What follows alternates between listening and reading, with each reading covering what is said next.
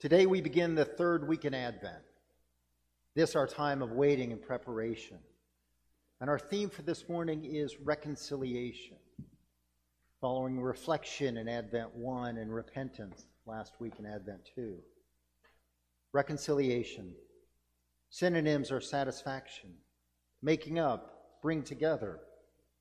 Its root, reconcile, is synonymous with reunite, heal, harmonize, adjust, adapt, compromise, bring into line, assimilate, accommodate, to fit or to suit.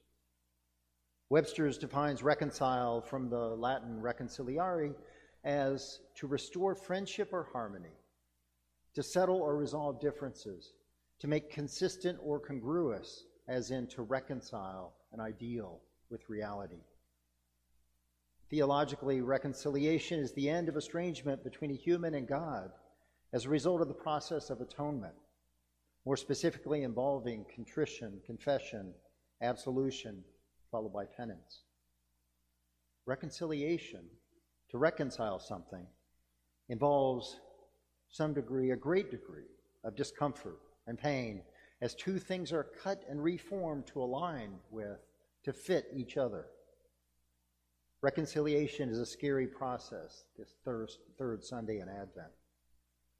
John the Baptist, preaching from his perch in the wilderness, speaks of a scary process too. His greeting with, "You brood of vipers," is hardly a generous welcome. And he follows with, "Who warned you to flee from the wrath to come? Bear fruits worthy of repentance." When asked to define these fruits worthy of repentance, he responds with a preference for the poor and the oppressed. If you have two coats, share one with someone who has none. The same for anyone who has enough food. To scoundrels like tax collectors, he commands them to stop cheating. To soldiers, to stop stealing. To all of them, to live ethically. And the reading ends with, so with many other exhortations, he proclaimed the good news to the people. And what exactly was that good news? That gospel? A baptism with Holy Spirit and fire, bearing a winnowing fork that will store the wheat but burn the chaff in unquenchable fire. So if that's the good news, I'd hate to hear John's bad news. Yet the people wanted to call him a Messiah. Clearly, John speaks to a topsy-turvy time when apocalypse is good news. It's so easy to forget that Advent is also a time of tribulation, or at least a time to prepare for a great challenge. 2 weeks ago in First Advent, we were promised signs in the sun and moon and the stars in the earth, and distress among the nations confused by the roaring of the sea and the waves. And that roaring of the sea and the waves speaks to chaos, the idea of things utterly out of control. And we've had what I call a stormy start to Advent here at St. Peter's. More than any time in recent memory, folks are getting incredibly upset at relatively small things. And I wonder if in our own confused state of the pandemic, the Omicron variant, online outrage, a near insurrection, a time of Russian troops gathering at the Ukraine border, aspiring inflation here at home, and a growing sense of economic insecurity. I wonder if the stormy start here at St. Peter's isn't our own distressed response to the confusion caused by the roaring of the sea and the waves, of the sense of impending chaos. And it makes sense that in this confused state we might want to control something, anything. Suddenly we find ourselves reacting violently to a change in music during Advent, or incensed at the idea of incense during Christmas service, or the decorations in the lobby, or at a perceived personal slight, or a change in the Esther schedule. No matter how real these frustrations may seem in the moment, and I want to hear about it, but I also urge you to consider that they might be expressions of distress at the roaring of the sea and of the waves, distress at life seemingly spinning out of control. So we can't do much about the impending chaos, so we try to change to control those things that we think we can. Church, school, home, the workplace. But those aren't what John the Baptist calls the fruits worthy of repentance. The offering of the second coat, the extra food, the call to live ethically, those fruits are outside the church, not inside these four walls. And I wonder what it might be, instead of focusing on changing each other or of reaching back to some imagined past or reliably pastoral person, that instead we focus on changing Conway, of changing the world out there.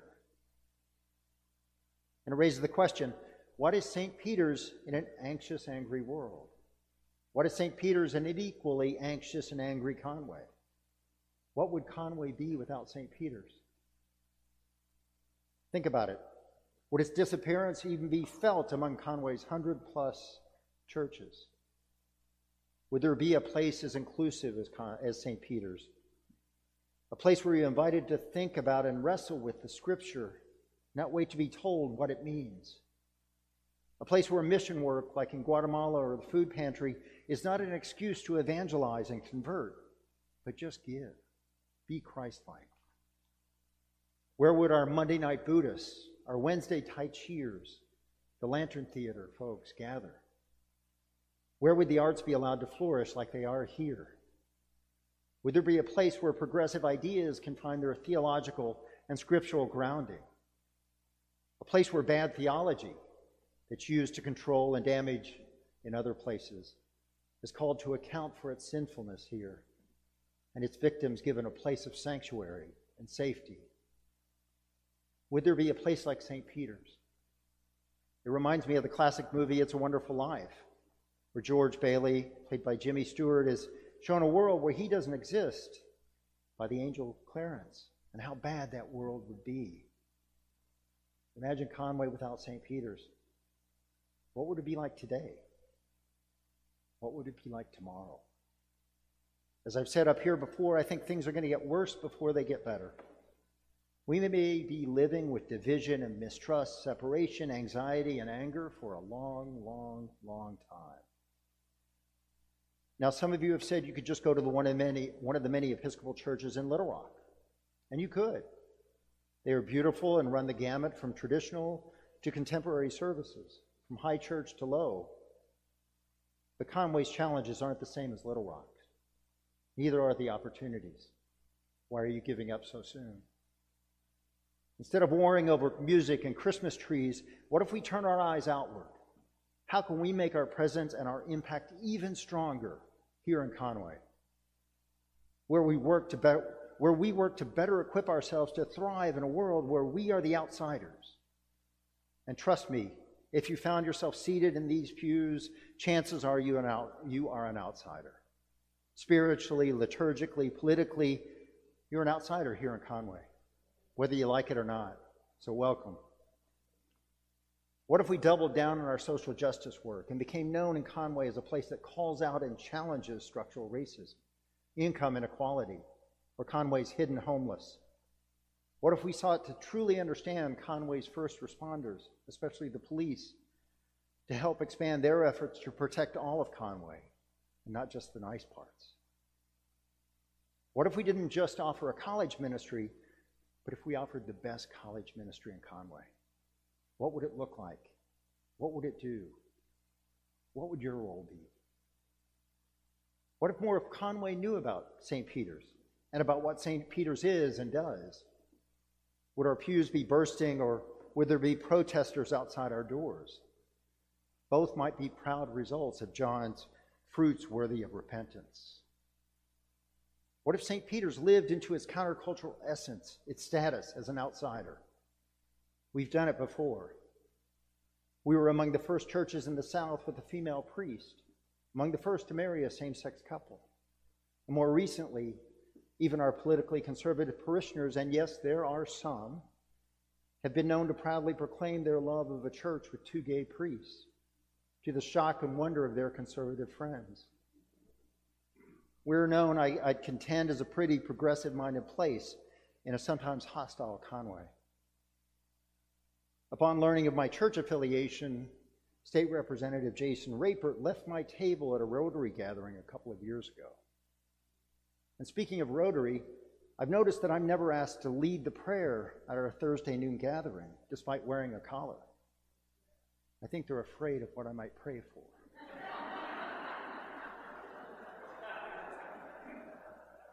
Upon learning of today, I think we're being called to stand for what St. Peter's is, which begs the question, what is St. Peter's?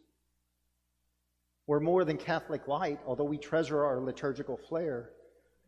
We're often seen as sort of Methodist or sort of Presbyterian or Lutheran, but I think we're so much more than that. What is St. Peter's? For our stewardship campaign, you wrote adjectives like motivated, intolerant, supportive, caring, energetic, trusting, creative, and loving on the whiteboard that's still in the lobby. And when you think about it, those are all about being in the world out there. Now, this is not intended as a stewardship sermon, but you should know that right now our number of pledgers is at a 10-year low, with only 57 pledges so far, compared to 84 in pandemic-plagued 2020 and 103 in 2019. We can't be ourselves. We can't make a difference in Conway if we live in scarcity instead of abundance. If you haven't pledged because of some lingering anger or place of pain, please come see me. But I also invite you to consider whether you feel what you feel as part of the distress caused by the roaring of the sea and of the waves. We can't make a difference in Conway if we are tearing at each other and the church instead of what is going on outside our walls. It's going to get worse before it gets better. We need to prepare ourselves for a time of great challenge, of baptism with Holy Spirit and fire, of winnowing and burning of chaff. Through our ordeal, we grow stronger. God's kingdom on earth grows greater. We are but in the birth pangs of a new beginning. These are the fruits worthy of repentance. This is the good news to the people. Reconciliation is a time of great leveling. It's a chance to make consistent the idea of God's kingdom and of St. Peter's irreplaceable, irrefutable part in helping realize that kingdom, that already inbreaking kingdom, not just within these walls, but out in this neighborhood, this community, this chaotic world. And as I said, St. Peter's has done this before. It's part of what St. Peter's is. We're a place that birthed a bishop, a presiding bishop, deans, and countless priests. Where a Supreme Court justice found home alongside a woman priestly pioneer. Where college presidents and administrators, teachers, professors, and students found a place to use their brains while sitting in the pew. A place of community leaders and social justice advocates making a difference in Conway and in the world. A place of nurses, doctors, healthcare leaders, and first responders. A place of serial foster parents and proud multiracial adoptees. And a place of outsiders of all flavors, types, and sizes, conservative and liberal. St. Peter's is a place to change Conway, to change Central Arkansas, to change the state and the country and maybe even the world. But we have a choice. Do we fight with each other and gnash our teeth about the church, Peggy and me, the vestry, each other? Or do we get to work reconciling the idea of what St. Peter's is with the reality of an angry, anxious world? I think you can guess what I think. But we have work to do. Conway needs us. Let's get started. The fruits worthy of repentance are all around us, and that's good news. Amen.